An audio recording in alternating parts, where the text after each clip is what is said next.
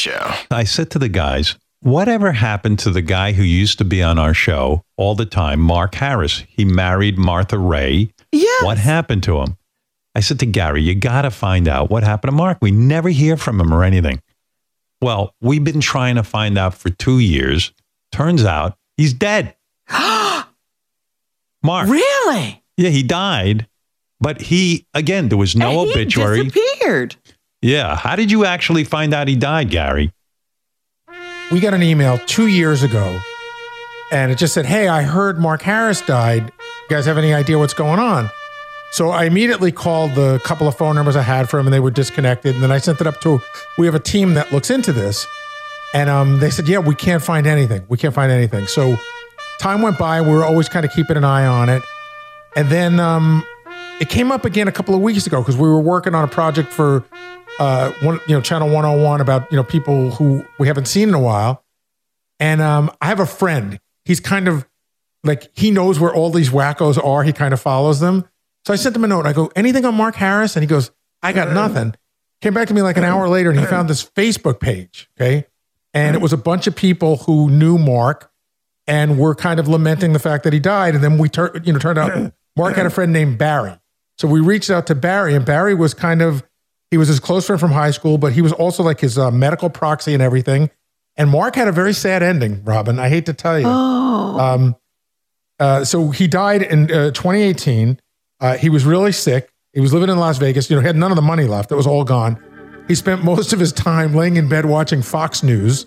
And the last 6 to 8 months of his life were really, really bad. He had 4 heart attacks. He had COPD, and he got very heavy. And then he died, and no funeral, no service, no obituary. To me, the best musical performance Mark Harris ever gave on our show, may he rest in peace, was I'm a Gay Papa. He had written... That was his signature song. It was great. That was a great song. He had, as Gary was saying, he had 3 daughters from his first wife, another daughter after Martha Raye died.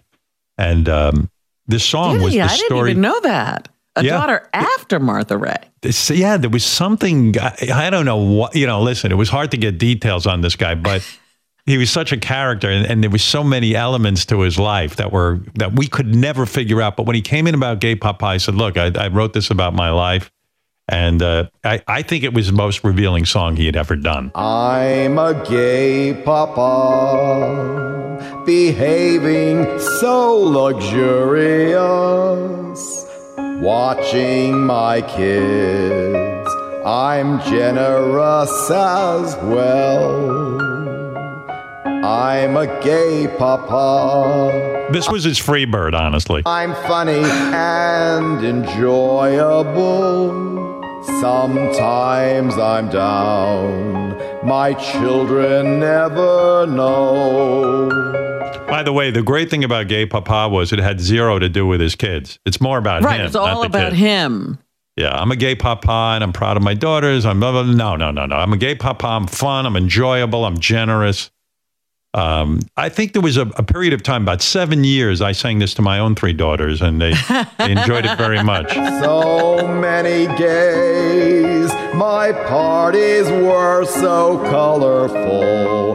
Neighbors complain, they're jealous and insane. The neighbors are insane because they're jealous. That's right. Gay papa. And better than some straight fathers traveling around. Anyway, so it was a fabulous song. We played it many times on the show. Yeah, he used to claim that he was raising those girls. I don't know what was going on, but Mark was... The other thing I remember about Mark, he was always pitching ideas for us. He wanted to do a Broadway show about Martha Raye. There was a cooking show called Tasty Travels. He was going to buy a hotel. He wanted to start a clothing line. It was endless. He even one day he came in. Broadway shows. Right, Gary? Always had a project going. And we tried to tell him it's not happening.